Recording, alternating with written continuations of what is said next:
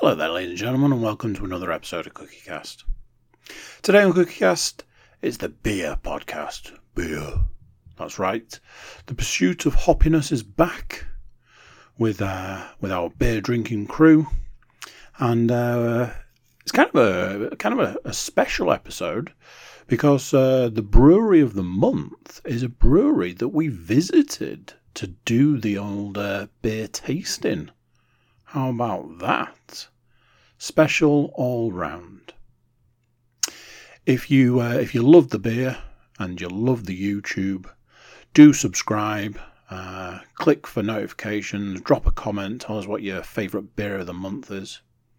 If you just like listening along, there's nothing wrong with that, but you can also subscribe on SoundCloud, iTunes, or wherever you get your podcasts.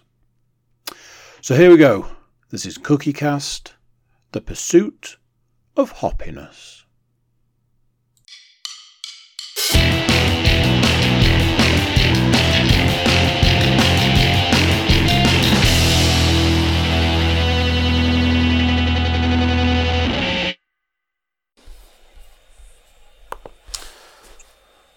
Right, Matthew, I believe it's over to you.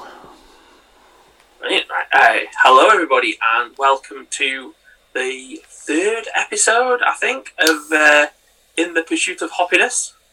And as Matt will introduce him, he's cracking a can of something. Very, very, very evil looking. Who's that? It's got McKellar. So this McKellar, very nice. So, this is Weird Weather.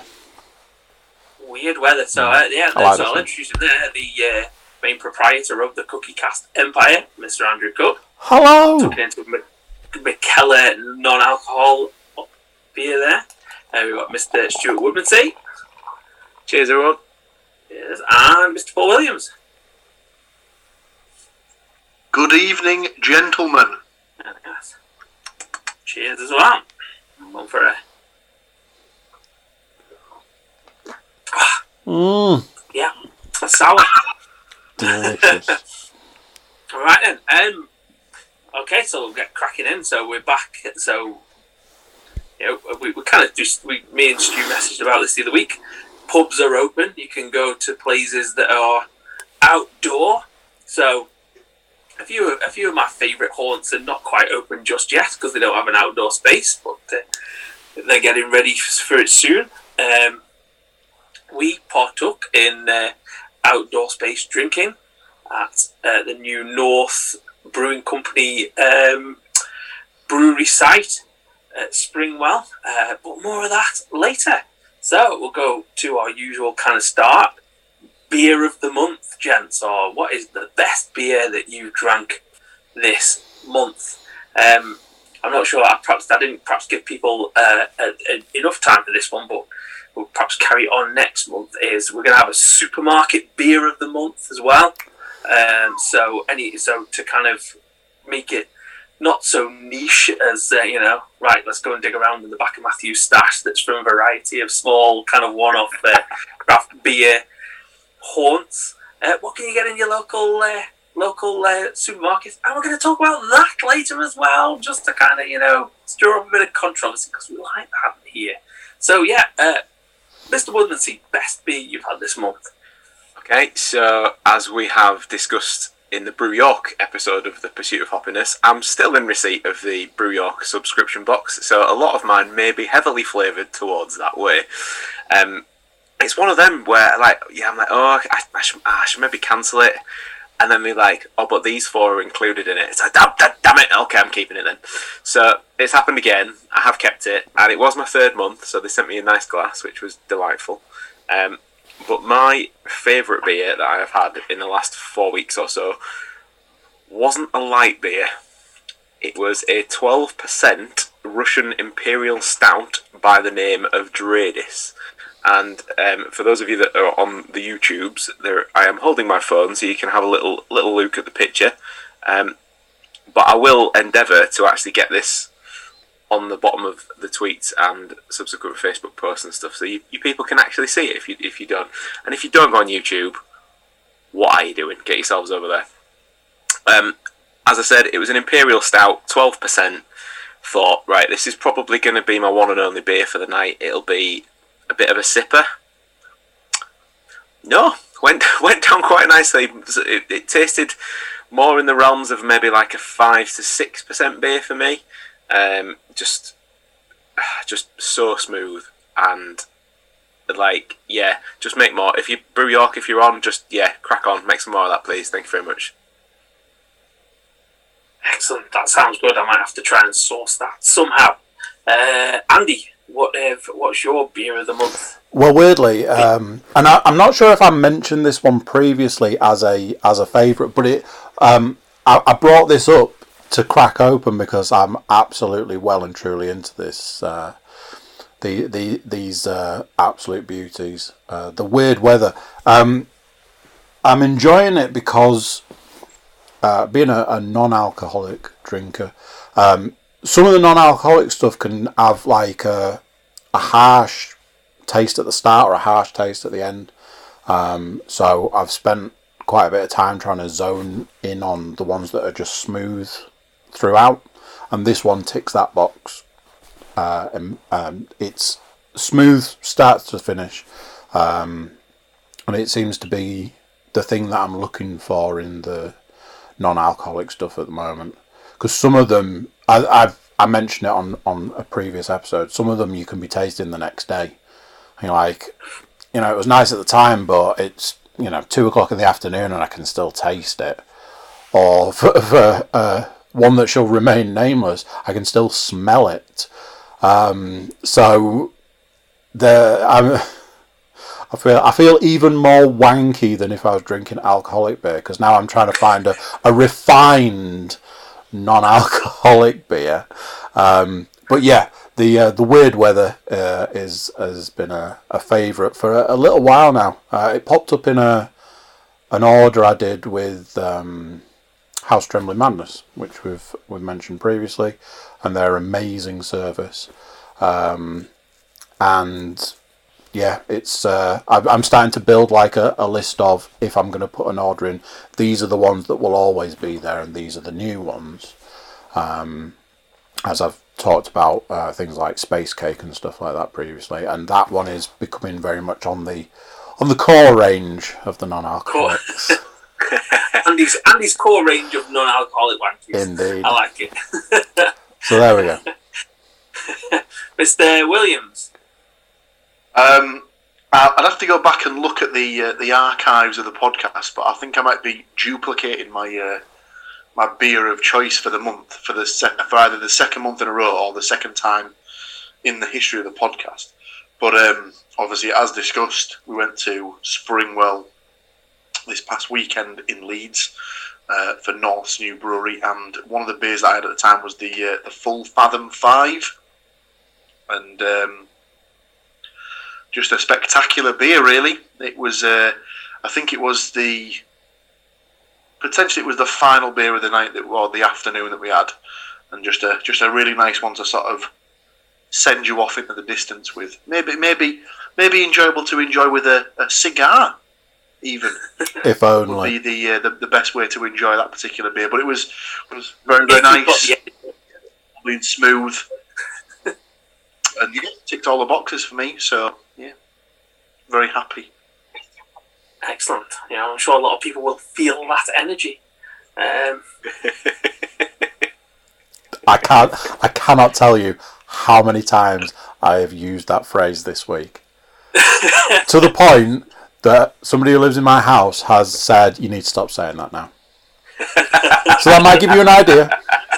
And for those at home, one of the lovely servers, one of the lovely people who was bringing us drinks or taking empties away, rocked up at the table, saw a lot of cigar action going on, and said, "Cheeky cigar, eh? I'm all about that energy." And then just disappeared as quickly as she'd arrived. And it was just like, if we weren't social distancing, I'd be high-fiving you into oblivion right now, because that is just the absolute best way to just appear at a table out of nowhere. Almost, some might say, in a puff of smoke. Way. One for you there, Stu. Yeah, I appreciate that. Thanks.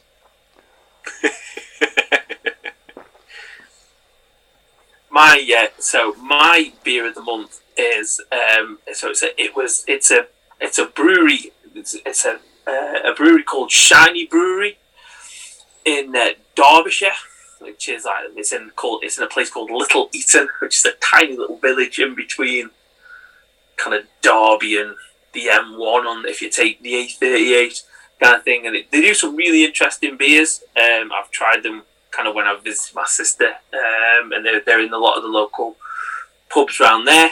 And what they decided to do is for their 1,000th brew, decided to do something really special, and they did. And it was something special as well. It was a triple New England IPA, and there you go. I can feel and it was just right. It's everything that you want from a triple IPA, because you kind of think that it's going to be double figures, and what you don't want to do is you don't want to sit there and feel like you're drinking double figures, because you just kind of think, no, this is going to hurt. Whereas it didn't. It kind of it drank really well. It was one of them ones where you think, probably could have another one of those. I'd regret it, because I probably wouldn't stand up afterwards, but I could definitely have another one of those.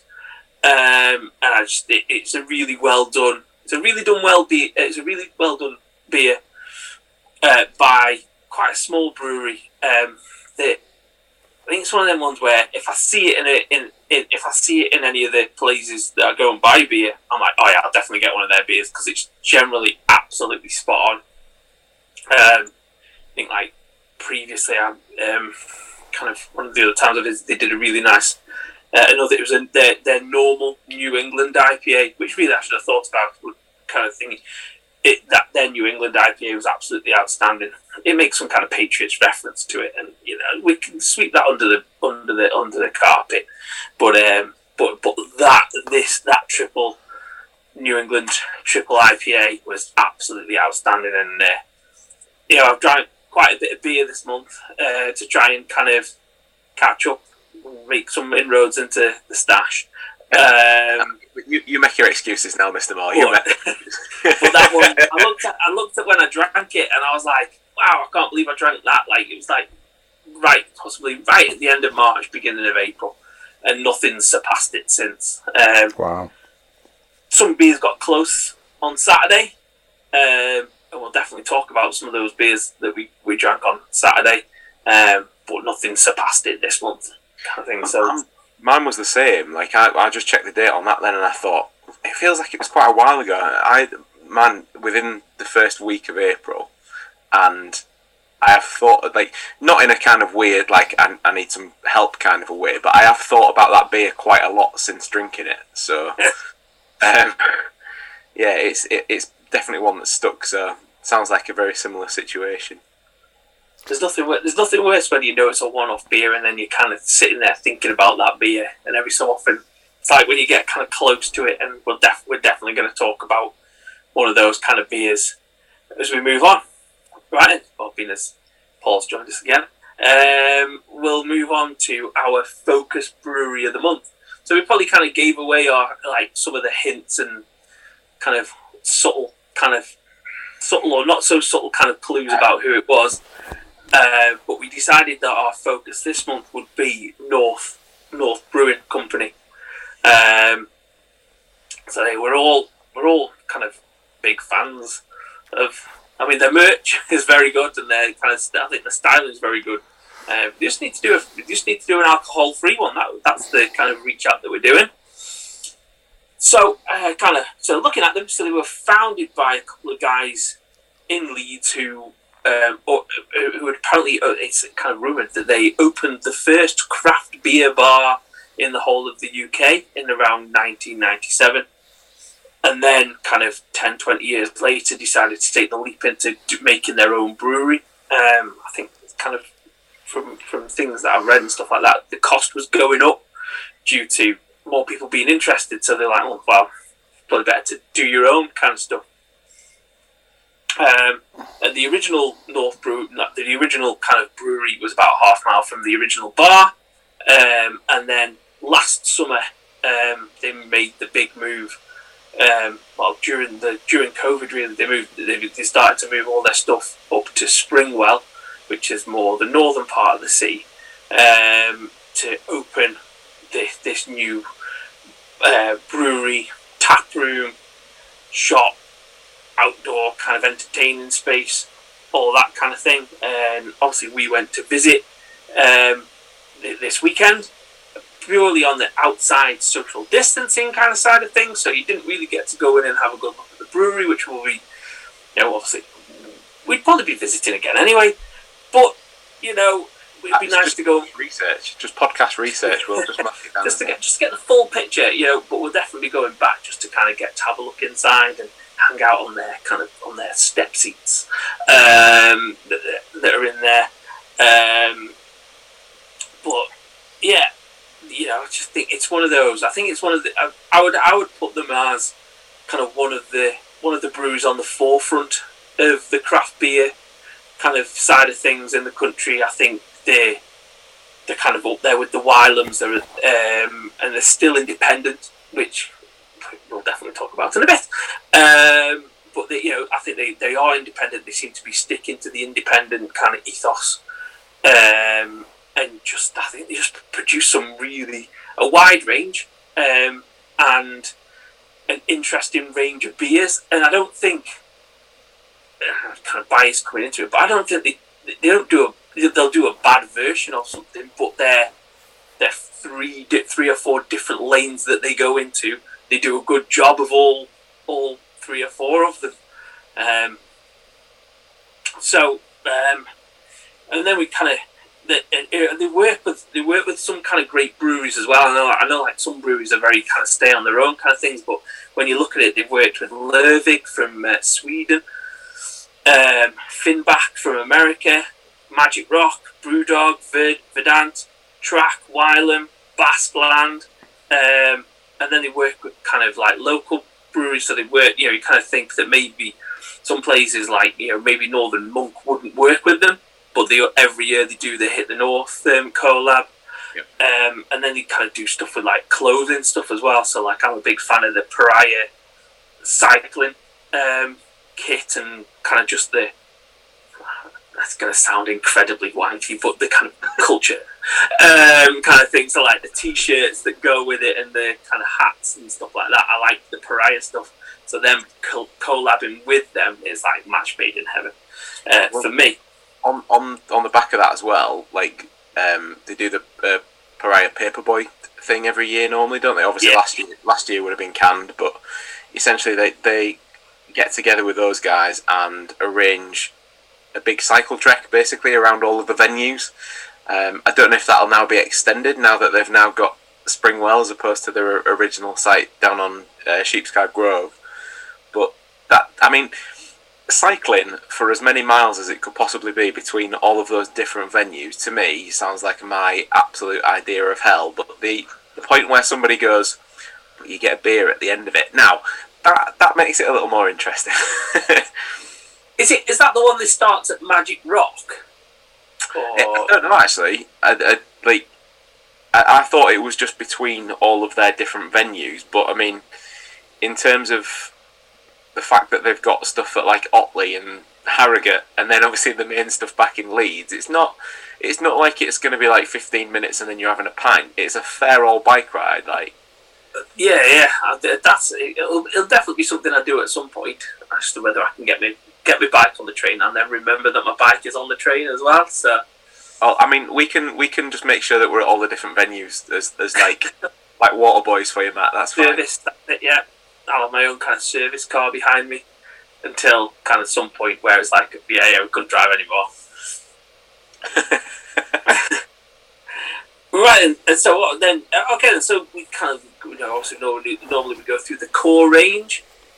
I've put this in no particular order. I'll definitely put it into a particular order.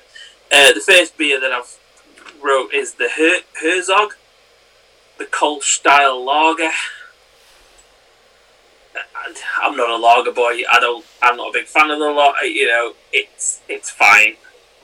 I don't rush to buy it. Would be the kind of thing. What a raving review that was, Mr. Moore. It's obviously the problem is that I don't like lager. I don't like that particular lager. I don't like the light lager. It's just kind of thing. Any thoughts on it? Yeah, whilst I am clearly the same in the respect of I don't do lager, it's one of them whereby almost like a new Christmas tradition since my first introduction to North Brewing, because they're not a million miles away from me over in Hull. But like one of our sort of Christmas traditions has been a few weeks before Christmas I'd venture over to Leeds and return with a box of the good stuff for the festive period, which for those of you that know me will know that essentially that makes the Christmas period bearable. However, obviously you go around to friends and families generally over Christmas on a normal sort of on a normal year, and not everybody's going to want to drink an IPA or like a mango and guava pale ale or whatever. Some people are just going to want lager or like I say Kolsch beer, and it started off as I would buy a box of beer and always make sure a couple of them were in it, on the basis that I knew that if we were going around to my father-in-law's, he's generally drank like a Peroni or Moretti or something like that, so I thought he might be okay with that, and those essentially started off being the beer that I would buy and only he would drink, and then I've ended up having them too. So I'm not a lager drinker as such, but that is one that is palatable to me, so that will I'm sure if you haven't gathered from myself on the podcast already, you certainly will over time, but that is almost high praise indeed, for that particular lager. Paul's thinking if you put a shot of lime in, it'll make it all really good. Yeah, just cut it with a little bit of cloudy lemon, and you'll be dancing. Then I've got Sputnik, like an IPA that they do. It's it's a good IPA. It kind of is that the APA one? Like is that more of like American pale ale? I'm sure they do an APA one. I might be wrong. But this is this the point where apologies if I'm absolutely cutting you off here. Is this the point where you were possibly going to mention supermarkets, or is that for later? I was going to discuss the whole supermarket thing in any other business, but okay, we'll keep that then. But it's a decent IPA, and kind of touching on that, it is in their supermarket range. I think it's because it's an inoffensive IPA. It'll sit kind of quite nicely, and it's quite easy to drink. I think that it's a good beer. Then Pinata. That's in their core range. That's a tropical IPA, and that one's up there with the kind of Club Tropica from Tiny Rebel. I would say it's kind of it's a little bit more subtle, I think, with the taste of it. It's not quite as kind of overly tropical with the taste. And then kind of from Paul's kind of thing, the Full Fathom 5 with the coconut and coffee porter. And that's it from the core range. Sorry, I believe that product placement and all, but you may be missing something. I went fishing there and I caught a big old fish. You know what? I know this is going to do nothing for the audio listeners, but there you go. That is the sound of my favourite beer being opened. Surely that's doing everything for the audio listeners. Well, no, if they're listening in headphones, they're probably calling me all sorts by now. So now they're thinking, "Ooh, time to go raid the fridge." Yeah, exactly. They're like, oh yes, oh yeah. Just gonna quickly. Can I go and buy it? Yeah, I left the best till last. and kind of did a little old switcheroony kind of thing there, just with the transmission, which is their kind of like, I think it's their standard bearer IPA kind of thing. If if you said to somebody, right, I want a North beer, you say, right, well, try, and they're into their craft beers and stuff like that. You'd say, right, there's transmission, drink that, and that's a good. It's a great beer to drink anyway. But it's a good kind of starting point to then feed into the kind of the weird and wonderful stuff that they do, kind of as their collabs or their kind of one-off brews. So yeah, I did a little kind of digging around, obviously looking towards the topic later, and I realised that I've had their supermarket range comes as Sputnik, Lost Cosmonauts, a double dry hopped IPA, which I haven't had, which is strange. You're missing out. That is good. And then the Green Curve Kvik IPA, which I thought we had that, didn't we, in our tasting that we had at Christmas. Yep. And I thought that was good. I quite like that. I like that one.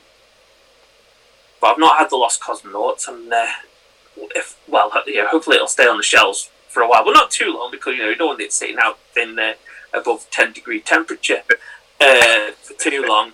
But I'll definitely have it at some point. And then I came up. I think we kind of with other breweries we've mentioned, kind of less seasonal kind of beers. They don't seem to have a seasonal beer apart from perhaps like the Hit the North that comes out at the same time every year, and the Pariah Paperboy that comes out at the same time every year.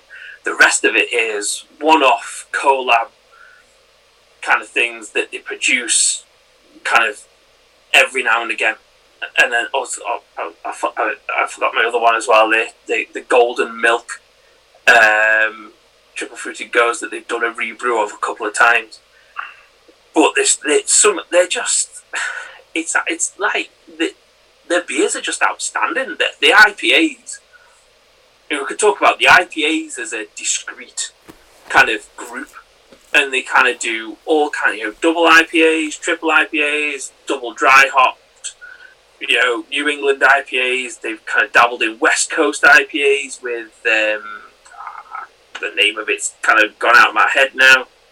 The Pale Blue Eyes, I think it was, wasn't it, that we had in the box? Yeah, Pale Blue Eyes, yeah. And that's really good. Centennial, which that one's got a similar kind of looking thing, or ornamental. Is that a West Coast one as well, I think? Now, the man to ask would have been Mark, who came with us at the weekend, because his favourite beer is Ornament. That's part of their supermarket range as well at the moment, or has been, certainly. But like I'd never had it until we had it in the tasting box just before Christmas, and I saw it and I thought it'll be okay. But and again, as we'll get to when we have the supermarket discussion, my take on it was, I'm a big fan of North beer. The one that's in the supermarket that they're producing en masse, probably going to leave that to the bottom of the list to try. Well, that's my own stupid fault, because after having it, I've missed out, because I could have had more of it by now. Yeah, and then they do some cracking stouts and porters, with some really interesting kind of mixes. They haven't really branched out into lagers, but this weekend we tried they've done a collab with a Hartlepool brewery called Don Zoco that seem to mainly focus on lagers, and I'm obviously I set out my stall before, kind of being a stroppy boy about it. And I've always kind of avoided Don Zoco because they exclusively they focus on lagers a lot. But after tasting their black lager this weekend, I'm like, I'm perhaps going to have to have a little kind of review of that situation and try some of them when the opportunity arises, kind of thing. I don't, perhaps not going to go out and hunt them, but I'm perhaps going to be like, if you're in the pub or like in a tap room or something like that, and one of their beers is on there, and you think, a third or 2/3 or something like that on that, it'll be worth giving it a try, because that black lager was outstanding. It was like, it wasn't it wasn't the best beer, because there was the other beers that I drank, the sour IPA, which we'll talk about, was absolutely outstanding. But that black lager was the most surprising one of the lot, where I was like, I'll probably drink another one of those, and probably like have another one after that. If someone said to me, right, that's all you can drink for the afternoon, I'd be like, all right, then that seems like an agreeable kind of thing to do, kind of thing. It was a really kind of refreshing. It had that kind of like, it's got that, as kind of Stu said at the time, like, it had that portery taste to it, that stouty portery taste, but it was kind of light as well. Yeah. And that, well, I ended up in my takeaway bundle of 6. I ended up buying one, and I realise now that I've said that out loud, and it is documented that I have indeed said on this podcast that in my history I have bought 2 separate lagers. So progress. Maybe I'm being swayed. Maybe by the end of this whole experiment of the podcast, that I might be a Kronenberg drinker. Who knows? But yeah, I have bought 2 lagers, and both of them happen to be North Brewing related. So there you go. The Pursuit of Happiness ended up the Pursuit of Happiness ended up in the bottom of a glass of Stella. Hey, no, I'm still buying t-shirts, not vests, man. It's fine. It's kind of like, I thought we'd kind of talk about the kind of perhaps the beers that we had at the weekend. So I had the Take Down Your Art, the sour IPA that you showed there, and that was, yep. I enjoy sours anyway. My sour IPA obsession at the moment is on the verge of, I don't want to say out of control, but I'm actively looking for sour IPAs at the moment. I'm not buying beers, but if a sour IPA comes up or I see it somewhere, I'm like, well, if I can parcel that up with a few more sour IPAs, I'll slip that into the fridge. Where does that sit for you though? Because obviously, like in like the history of me being introduced to like craft beer and stuff, first off, you generally have an IPA, and then at some point somebody's like, oh, have you had a sour? And it's 2 very different drinks. Like, especially from, we've got this far into the podcast and we've not mentioned a triple fruited goes yet, which is their, like, pretty much one of their signature things.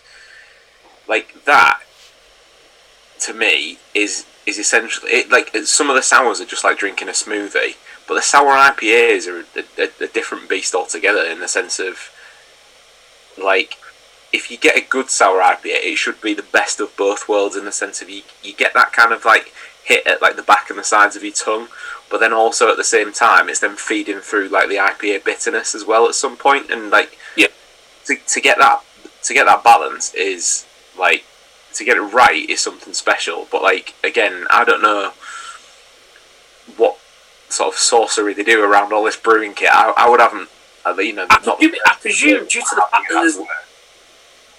to the fact there's not many of them about, it must be a difficult brewing process. We've talked about it before. There's a Wylam one. There's a Wylam one that they did a while back, which was In Every Dream House a Heartache, which was fantastic. I had the Almasty Brewing Company Vision, which was a sour IPA, and that gave the New England Triple IPA. That was it was close between those two, because that was awesome. And then that one the other day, and I think you're right. It's that kind of, sometimes if you drink a lot of IPAs, or you drink a lot of IPAs, it can get like, not stodgy, but it can get to the point where you're like, Christ, there's a lot of hops. Where like kind of Paul's usual kind of thing, that was a real punch around the chops, and it's kind of like, you kind of get to the point where you're like, I feel a little bit groggy because you've taken a few of those kind of punches, and obviously the ABV is high. I just think that sour IPA's got that kind of like, it's got that freshness to it, but that IPA taste that you're looking for. I mean, I'm really into the triple fruited gozes, but sometimes it does feel like you're drinking kind of fizzy alcoholic juice kind of thing, and it, it's not a bad thing, but it's I think that sour IPA kind of brings it back to, oh god, it's going to sound really bad, like grown up drinking,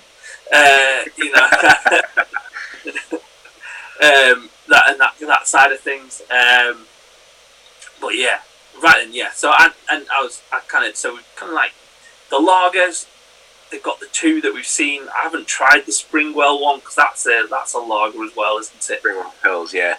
Again, I know Mark, who was with us at the weekend, is a big fan of the Springwell Pills.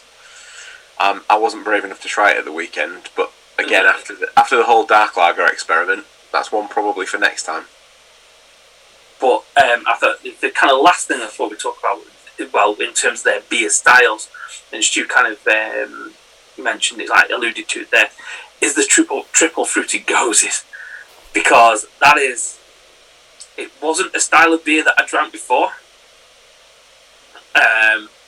It wouldn't have been a style of beer that I would have gone out of my way to find, and now it is. I'm always kind of a little bit gutted that I don't have a goze. If I haven't got a goze or a sour beer in the fridge, I'm always like, it's a bit disappointing. Or if I look at like my next beers that are on deck, and I'm like, oh, there's no sours in there. I'm kind of always a little bit like, got to try and sneak one in somehow, kind of thing. And they're just amazing. I mean, I've got this one. This is one they did their own. It's High Windows. It's got raspberry, blackberry, and cacao. And it's excellent. I bought the Golden Milk this weekend, which is one that I buy regularly, which is absolutely, they're absolutely fantastic. I can't really come up with anything. I've got to put the Lervig. We can perhaps move on to the rebrew list, or rebrews please section, and I don't want to step on anybody. I've got a list. It's a big list. The Lervig triple fruited goes with the blueberry and lingonberry is a particular kind of one that was just amazing. And I was like, well, what's lingonberry? And that was one that I had it at the Atom bar when we went there. I've had it at the North bar when I've been in there. I've had it in the can multiple times. It was one of them ones where you're like, well, I better get an extra one because I know that's not coming back, and I'd quite like another one of those kind of thing. It's very, very good. Yeah. I just had a little look back on the old Untapped, and I'm actually disappointed as to how many I've missed. There has been so many more than I've even known about the triple fruited goes. A particular one that I have missed: mango, blueberry, and raspberry. Yes, please. But I think was your first triple fruited goes experience craft beer calling? It probably was. It was probably Golden Milk at craft beer calling. Because I seem to think the first year when it was just me and you, that our first beer of the night was a triple fruited goes, but I think that was mango and something. No, right, not the white. Was it mango? Was it? I'm sure it was mango, or it was a mango thing. Anyway, that's kind of not important now. But they have rebrewed just a straight up mango on its own, which is the can that I was parading around earlier on. Also had some of that from the tap at the weekend. Very nice. If I was going to pick a particular triple fruited goes for them to rebrew, for me personally, it's the one with the made up name. It was in a gold and purple can, and it was the boysenberry, which was a little bit of a Christmassy element, I think. But that was something that was brewed for their 4th birthday. Boysenberry, it says, on the listing. It says it's a fruit they've always sampled to use in the TFG series, but never gone for it because of its availability. But then, yet they did it, and they did it bloody well. So it had blackcurrant, blackberry, raspberry, and loganberry, and it had like a almost like a yogurty kind of thickness to it, but fruity as like. I know that fruit-based beers aren't always for everybody, but if I'm picking a TFG for the rebrew, it would be that one for me. Matt almost kind of alluded to my stuff, my other ones. If it wasn't a TFG that I wanted them to rebrew, it would have been a Hit the North from what I consider North Brewing's early days. When I first discovered them, they did a Hit the North collaboration with Northern Monk, and the collaboration from the Northern Monk side was essentially a coffee black IPA, as they called it, and from the North side it was a white coffee, and they absolutely nailed this on every level. The beer was amazing. The artwork on the cans was brilliant. Like, if you bought both of the beers and put the artwork on the cans together, it was a map that showed you the route from Northern Monk to North Brewing at the time, in the old Sheepscad Grove location. But just everything about that, like, I loved that beer. That was also my first growler experience. I had a growler of the white coffee beer. So yeah, yes please. Yeah, that wasn't what you were thinking, Mr. Cook. If everybody had a coffee flavoured first growler experience, secondary school sex ed would be a very different lesson. I didn't want to throw you off your rhythm. So I didn't want to say anything, but yeah. I don't think I can't say I think beer when I hear the word growler. So I was going to say, if you're listening to us for the first time because you have a mild interest in beer and you're not sure what a growler is, definitely don't Google it.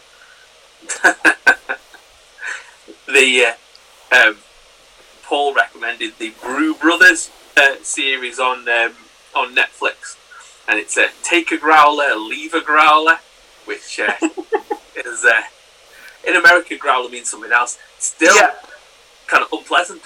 Not something you'd want to drink. I threw in there as well the Lervig Triple Fruity Grows would be good. The Jasmine Tea one as well that they did was excellent. Was that the Bowboy? Was that the Bowboy one? The collab? It was. Man, how am I going to find that one?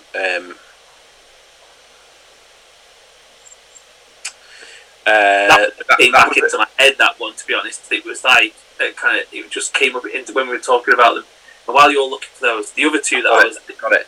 That one wasn't actually, according to the results, that wasn't part of the TFG series. However, it was an IPA, and it said fleshy peach and the tartness from lychee. And yes, please, that was also very good. Enjoyed that. The other two I put in there was the double dry hopped transmission, which was that was insane. That was absolutely bonkers.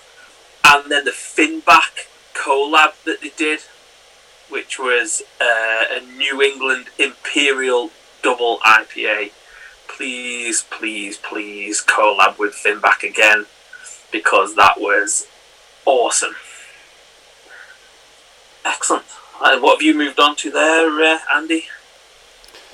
So we had a conversation about this the other day. I got caught up in a here buy some beer from us and use this code and it'll cost you £5, and I was like, okay, and it was like, and free postage. They've obviously been listening to the podcast and know how to get me. So they were like, it should be £10 for 5 cans.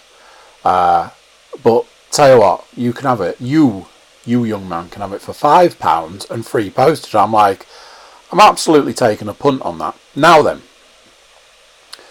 This is a bit of a pros and cons kind of situation. So, the advert showed 5 different cans. Before I go any further, it's these people. They do this. This is the one I'm drinking currently.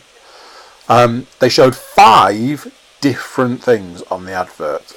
Obviously, the box turned up, and I got 2 of these, 2 lagers, and a citrus.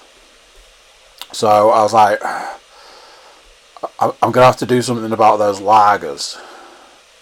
So I cracked one of those open the other night, and it was it's that thing. What's that? That's right. It was fucking awful. Because it was non-alcoholic lager. It was like, how wrong would it be to pour this away, since it basically cost me £1? If I'm honest, I brought this up because I was working on the principle that if the lager was that bad, that a smashed pale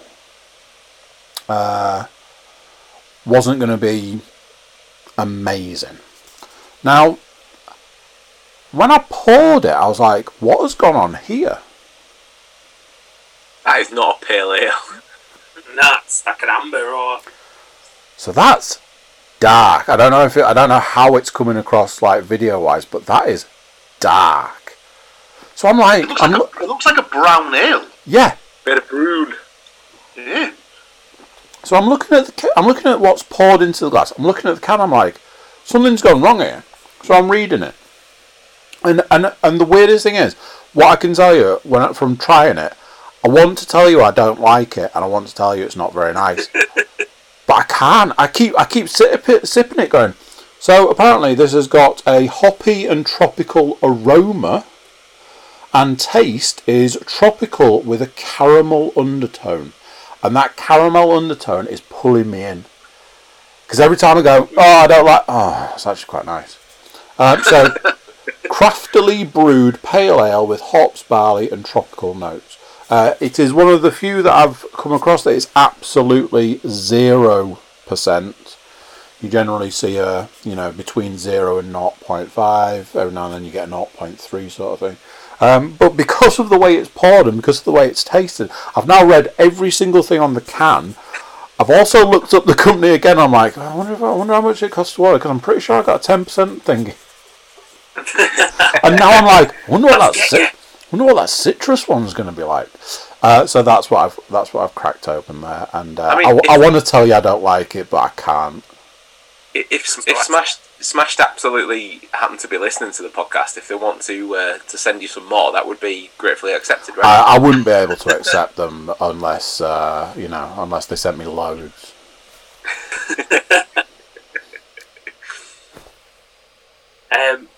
Just to kind of finish up the North talk, I think their styling. We talked about this before on the previous kind of podcast. Again, the artwork that goes with the.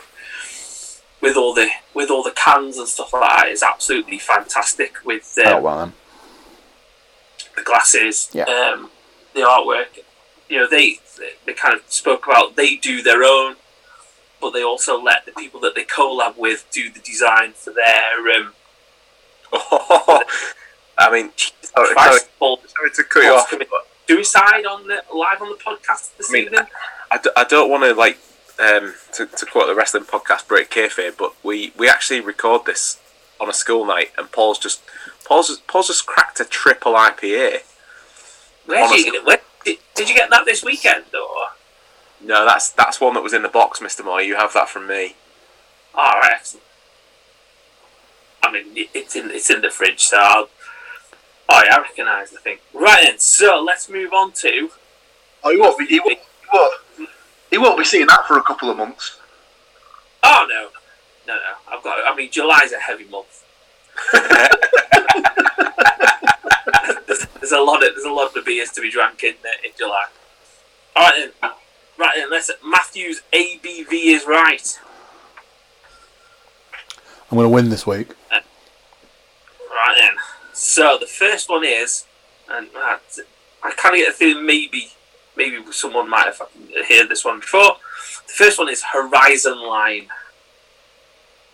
It's particularly, So, I think Horizon Lime. Horizon Line, as in Oh, I thought you said Horizon Lime. I was like, well, that's one of Paul's no. beers. Horizon Line. Sorry, my nose is a bit. The line of the horizon. Horizon Line. That kind of suggests it's bang in the middle to me. As in, it's the line between. Don't overthink it, Stu. It never has that sort of principle to it. Well, it's a choice of between either that it's bang in the middle, or essentially Horizon Line, as in laid down, as in Makes you fall over. knocks you down to the horizon. I'm gonna throw in. Sorry, I'll throw in a double IPA at 8%. Okay. Who wants to go next?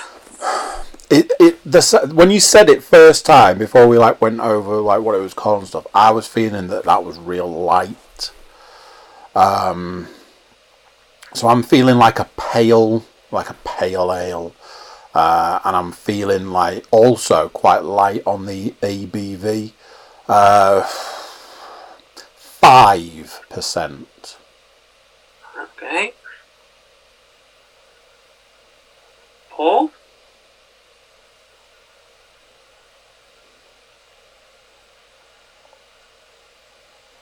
I can never quite work out if his internet's gone to shit or whether he's thinking. He's like... It definitely did go to shit. I didn't even hear Stu's guess. So I'm going into this... Stu went somewhat blind. He's cracked this 10% beer and he's absolute bollocks after smelling it.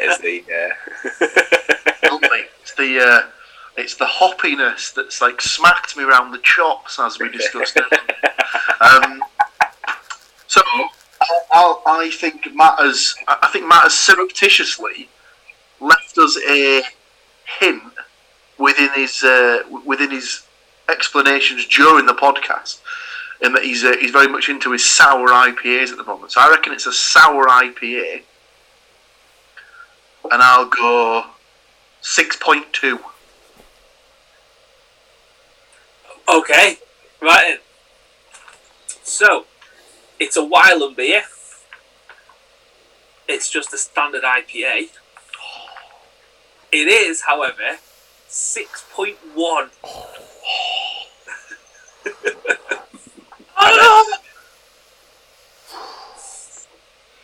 So, right then, so 6.1 was the starter there.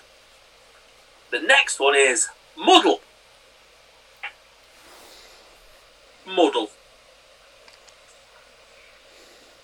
Well, seeing as Paul almost nailed the ABV, surely Paul leads off on this one. Yep.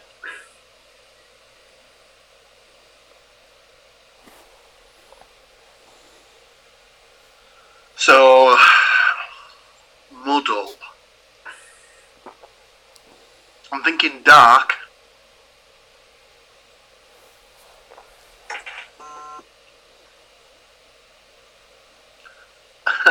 I'm going to go a bit wild. I'm going to go a bit out there. I'm going to go for a smoked porter. And I'm going to go 5.8. So lower. Okay. See, weirdly, I'd thought about going in with a porter. So I'll go in with just a standard porter. Ever so slightly higher, 6.3. Okay. Stu? On the back of Paul's last style guess, the Muddle would also suit the sour IPA. So I'll go in sour IPA at 5.6. Excellent. Well, Stu is the closest with the style. It is an IPA, not a sour IPA, but just a standard IPA. Stigbaguettes, which is a Swedish brewery. I'm expanding my ponciness to the Nordic lands now. And it is 7%. So I think Mr. Cook gets that one. Right then. Next one. Oh. I'm trying to remember this one. This one is called, and I haven't all of a sudden gone Canadian on you, it's a bat oat of hell. A bat oat of hell. Oat as in, if you're having a bit of porridge. So, bat oat of hell. So, I'm thinking oat milk stout. And I'm thinking, I want to go big. 9%, so higher. Okay. I like Andy's thinking on that one. Yeah. I don't think it's as high, but I will also go with the oat milk stout, and I'll go for 7.2. Okay. I think the style is pretty much sewn up in the sense of it's got to have oats involved in it somewhere. And oat milk stout seems to be the only thing I can think of to do with oats. So I'll stick with that. But just because it's an oat milk stout doesn't mean it has to be high. So I'm going to go in at 4.5. Excellent. You're all wrong with the oat milk stout. It is a double dry hopped oat ale made by the Weird Beard Company. It is, however, 4%. Mr. Woodmansey gets that one. Are we one apiece? Ones each, all as we kind of go into this one. Right. Should we just do this winner takes all? I can leave the fifth one to another time. We'll do winner takes all on this one. Ooh, the jeopardy, the suspense. All right. This one is fruit shoot aptitude. Fruit shoot aptitude.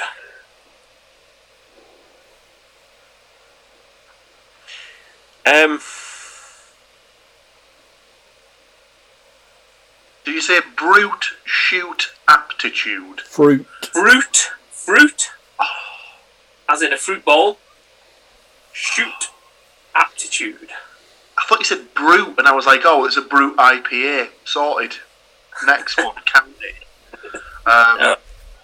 Brute shoot aptitude. Stu, have you got your? No, it has to be a fruit-based beverage.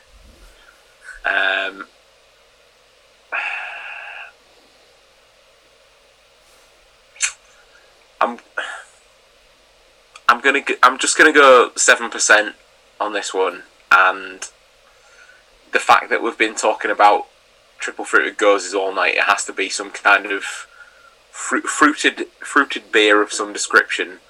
But I'm struggling to come up with a style because all I'm thinking about, to be honest, is cracking this. I'll be fair.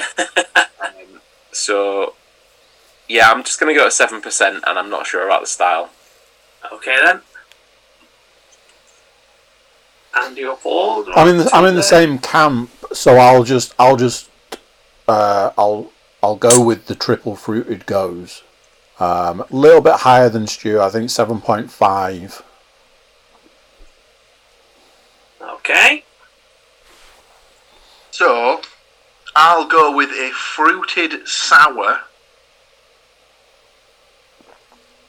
and I'll go 5.5%. Mr. Williams takes it on ABV because it's a 4.5. Wow. But none of you get the right style. It is a tropical IPA from 71 Brewing. I don't know how it found its way into my fridge, but it's in there. And that's what you tell the wife, and that's the story, and you're sticking to it. Has it, Matt? Has it reached that stage now where there is a percentage of beers that you pull out where you're like, no idea where this has come from? I think my sister got me like 2 lots of like 25 cans from those like subscription kind of things where they do your mixed thing, and that's why the fridge is so full, because she got me that for birthday and Christmas. But yeah, there's somewhere I look at it, I'm like, did I buy this? And then look at it and think, why on earth would I have bought this? This is not a beer that I would buy, kind of thing. But yeah, it's kind of, sometimes I look at it, I'm like, there's some of them where I generally look at them and think, I could have bought this like 2 or 3 years ago, and it's still kind of, because it's a stout or a porter, and it's got an end life of like 2028 or 2035, as I found a while ago. I was like, well, I'm not going to drink that when one's going to go out of date next week, even though I really want to drink it. This is the point where I'm not going to give away all of Matt's personal details, but that is dedication to the date ordering of the stash, on the basis that when he says that his sister bought him stuff for birthday and Christmas, I mean, it's not exactly like they're a month apart either, is it? Like, do you know, like... and the thing is, though, I'm saying birthday and Christmas. I'm not saying the birthday that was like a month ago. It's the birthday before that. To be fair, I didn't cash the voucher in for like 2 or 3 months, so it's kind of not quite as bad as that. But still, it was kind of thingy. just for my final piece of North Brewing product placement on the podcast. This is the mango triple fruited goes for the YouTube viewers. Look at that, the thickness and the fruit juice element to that. That is an absolute delight. That was particularly awesome this weekend at Springwell as well. And we're heading into any other beerness. I think we've kind of got one big thing to talk about. In the past month, when we went to Craft Beer Calling, there was like the people who were some suppliers, and they had like a sticker or something like that, and it was this robot drinking beer saying craft beer will eat itself. And in the past month, we kind of headed in that direction. I think if for those of you who've had their head under a rock or something for the past month, there's been several controversies as it's kind of opened out, as some of the bigger breweries have started putting their beers into supermarkets. So it started with Cloudwater putting in some of their, specially brewed for Tesco. And then they did a box with some smaller breweries, kind of looking at kind of like minority groups. So one was it Queer Brewing. There was something with a couple of brewers that were black. And kind of different kind of breweries that do like kind of charity work and stuff like that, I think.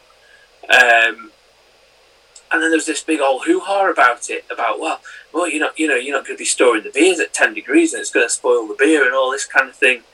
And this big old kick-off about it. Then Vault City announced that they were putting 2 beers into Tesco as well. And then Magic Rock. I think Magic Rock have had beers in Marks' and Tesco already, but they've announced that they're putting more into the thing. What are our feelings on this, gents? Because I could sit on the fence or I could dive straight off it. I'm a bit indifferent, really, because I think just the general conditions for everybody on the planet in the last 18 months has kind of swayed me somewhat, because the only place you're allowed to go, or the only place you have been allowed to go, is the supermarket.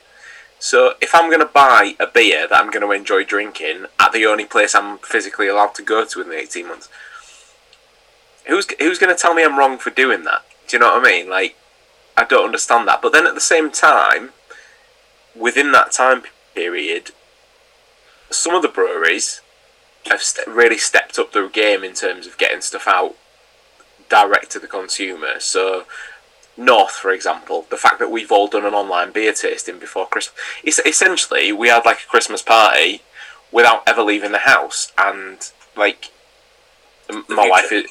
My wife is very much a witness to that, on the basis that I was sat exactly where I am now for our Christmas gathering, and then went to bed, which is just in the wall behind me, without ever bothering anybody, without having to buy a taxi or anything. So some places have really upped their game, and I feel like the places that haven't are the places that are going to have the most grievance, because it's like, well, if you bothered to actually get in touch with the consumers, or if you bothered to maybe, if there was any way that you could get yourselves into a supermarket. Now, I'm not going to pretend that I know that that's an easy route to go.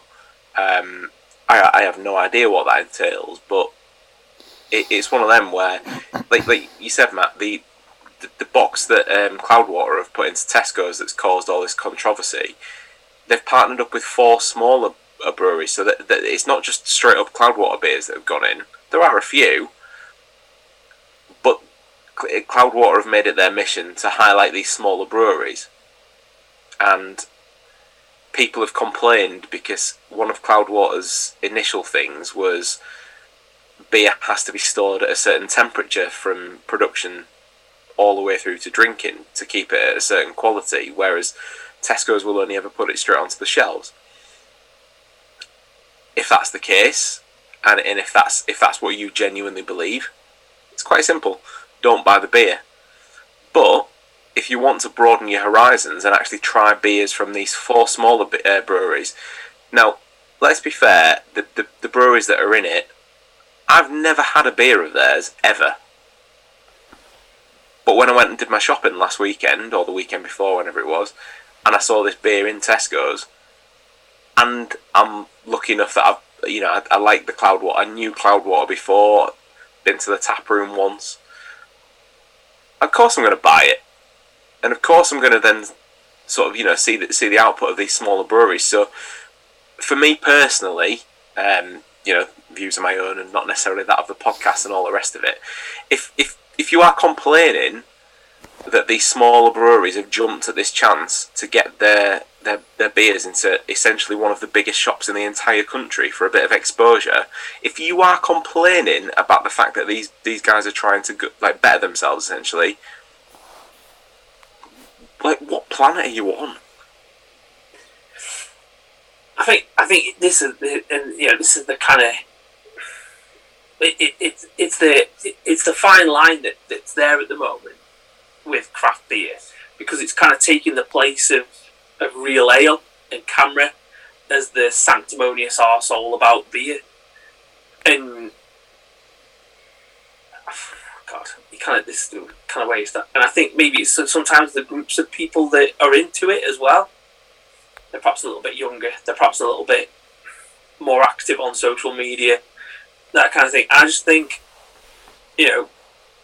if you want to drink beer that's been stored at 10 degrees in a nice little cubbyhole somewhere, then go to your local ale, like your local brew shop.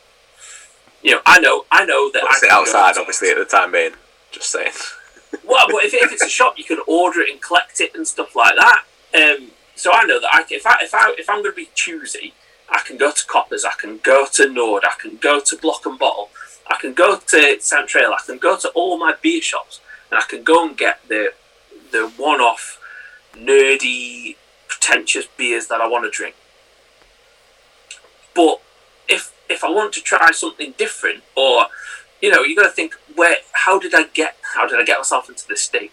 Well, obviously I tried some beers that I perhaps wouldn't have tried before, and that's what these breweries want. And I don't care if it's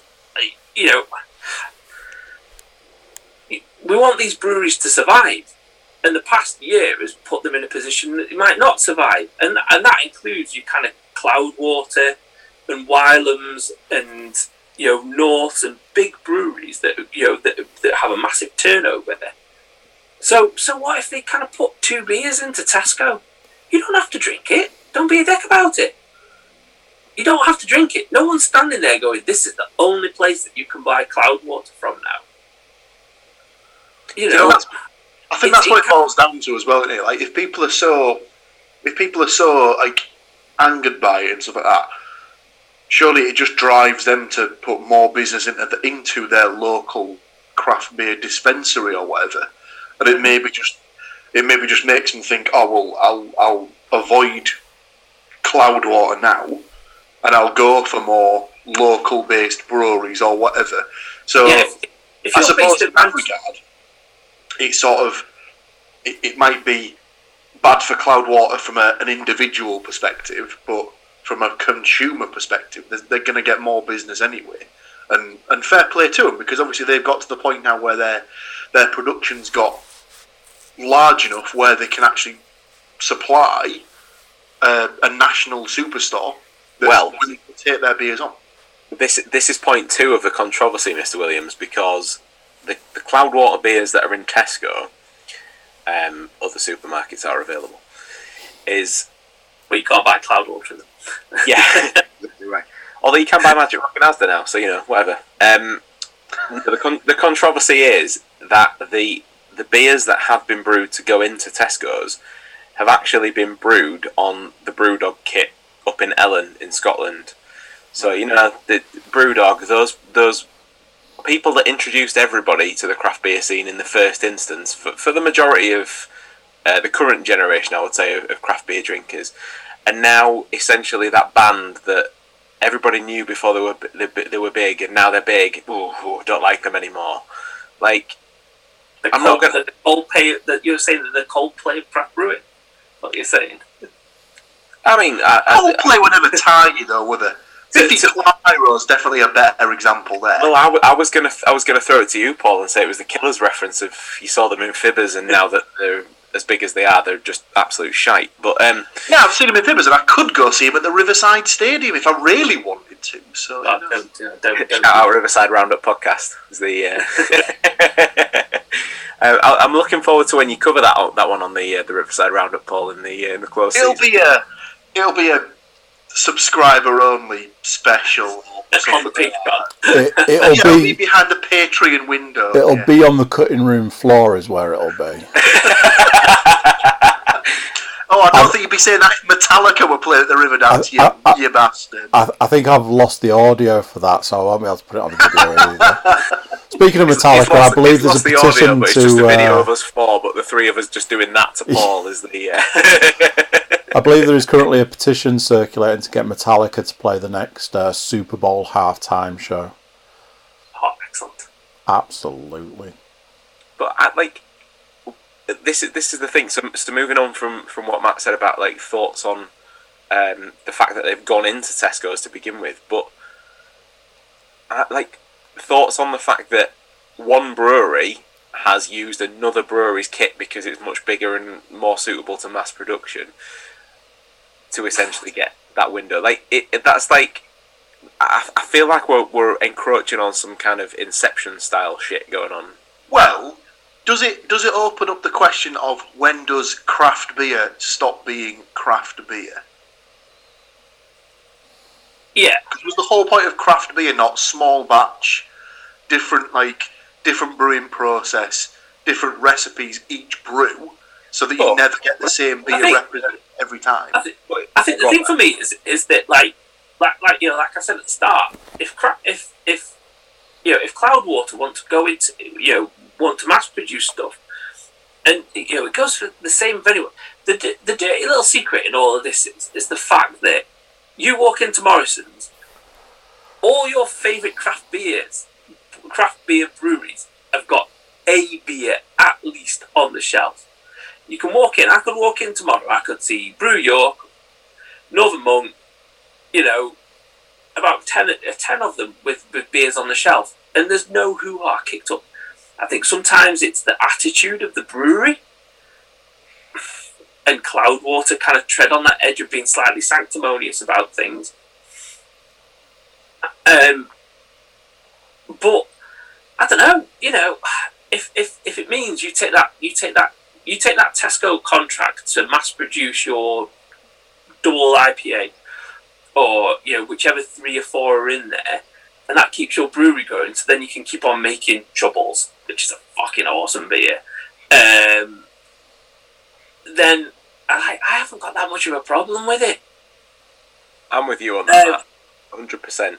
If like you said, those smaller breweries that have struggled in the last sort of 12 to 18 months because of the way of the world, if they've managed to get a collaboration into Tesco's, which means that they can survive for another 6 to 8 months before they can start being self-sufficient again, why has anybody got a problem with that?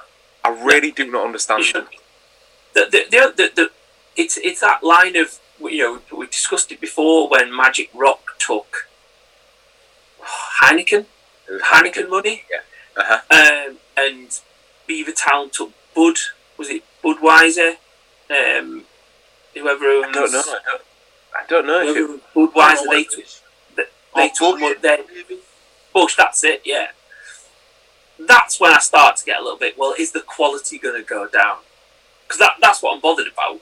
Yeah. Are you still going to produce decent beer at high quality? Is it going to taste the same? Because if you're going to take money from Bosch, or you're going to take money from Heineken or whoever else, but then your beer quality is going to go down, then I'm not going to drink your beer anymore. Now, that's the point as well, to answer Paul's question. That is the point I would say that craft beer stops being craft beer. Because if you've worked and worked and worked at a recipe, and you've got to that point whereby this is the beer, this is exactly how you like it. If you then all of a sudden have the function to be able to produce that at double the capacity that you used to, it's still the beer that you made. Yes, it's produced on a bigger scale, but you've worked to get it to that level of quality. And if you can keep that level of quality, but it's just produced over a larger scale, that's still craft beer to me. Yeah, I think that, just on a final kind of thing, I took a little bit of a shot at Cloudwater because they can be a little bit. I think, but they're supporting small breweries, and kind of on to take that into another thing.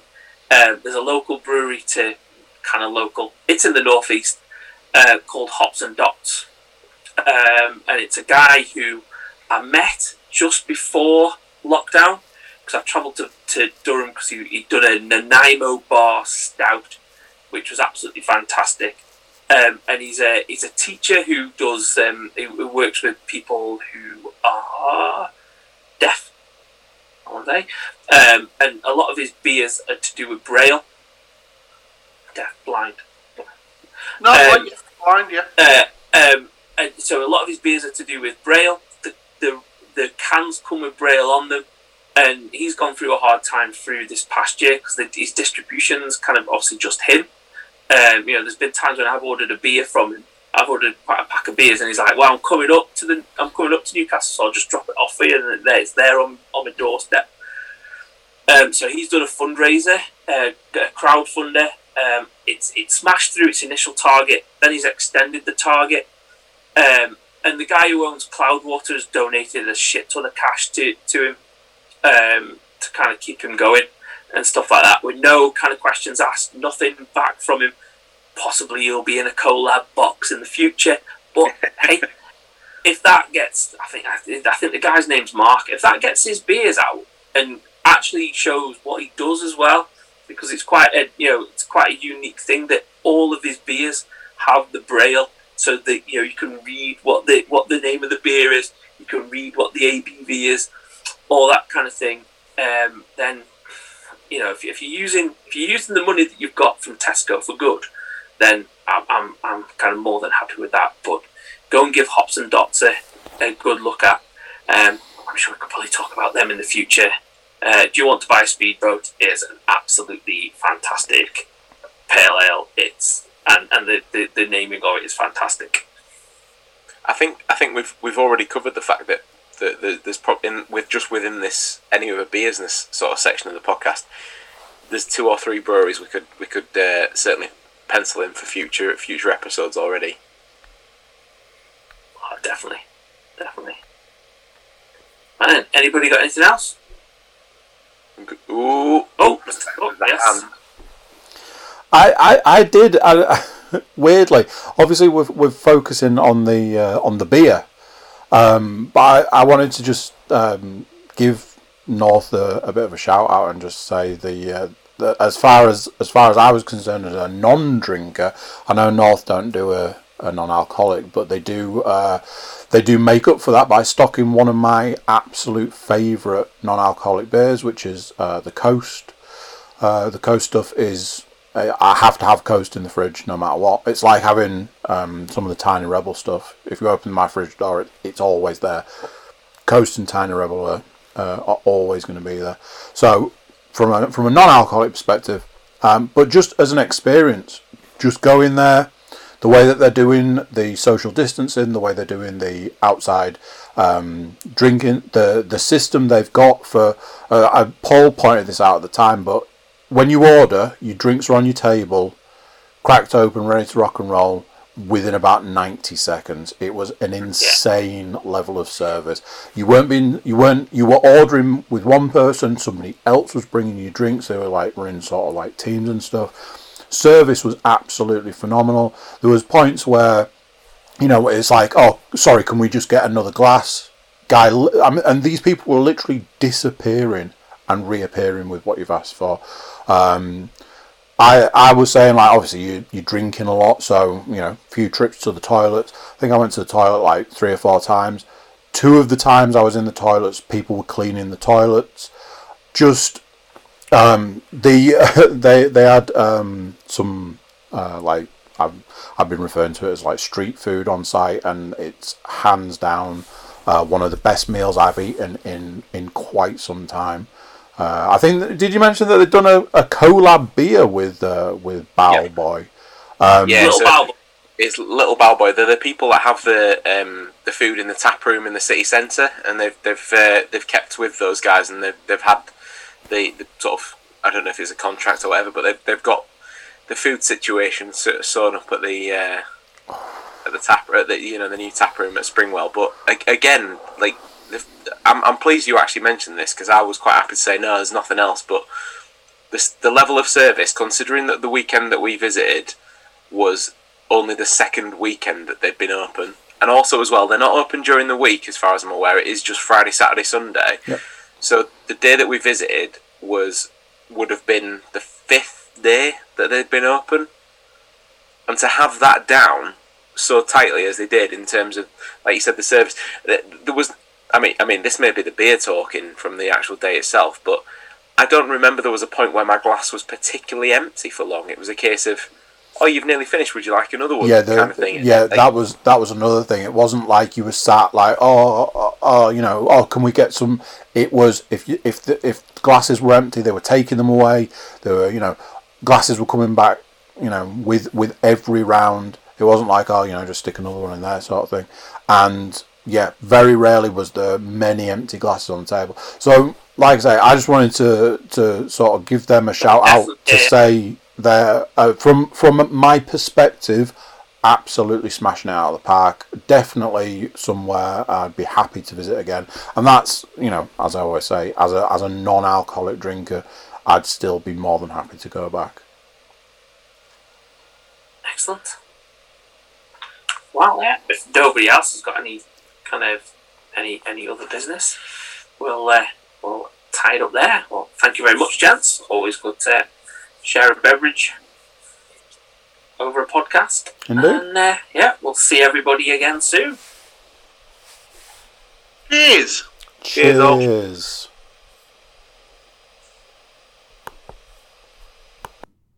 So there you go. What do you think of that? Big shout out to North Brewing and the Springwell Brewery.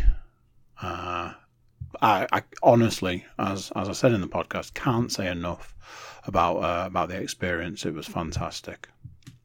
If you're checking us out on YouTube, be a love and subscribe. Makes everybody happy.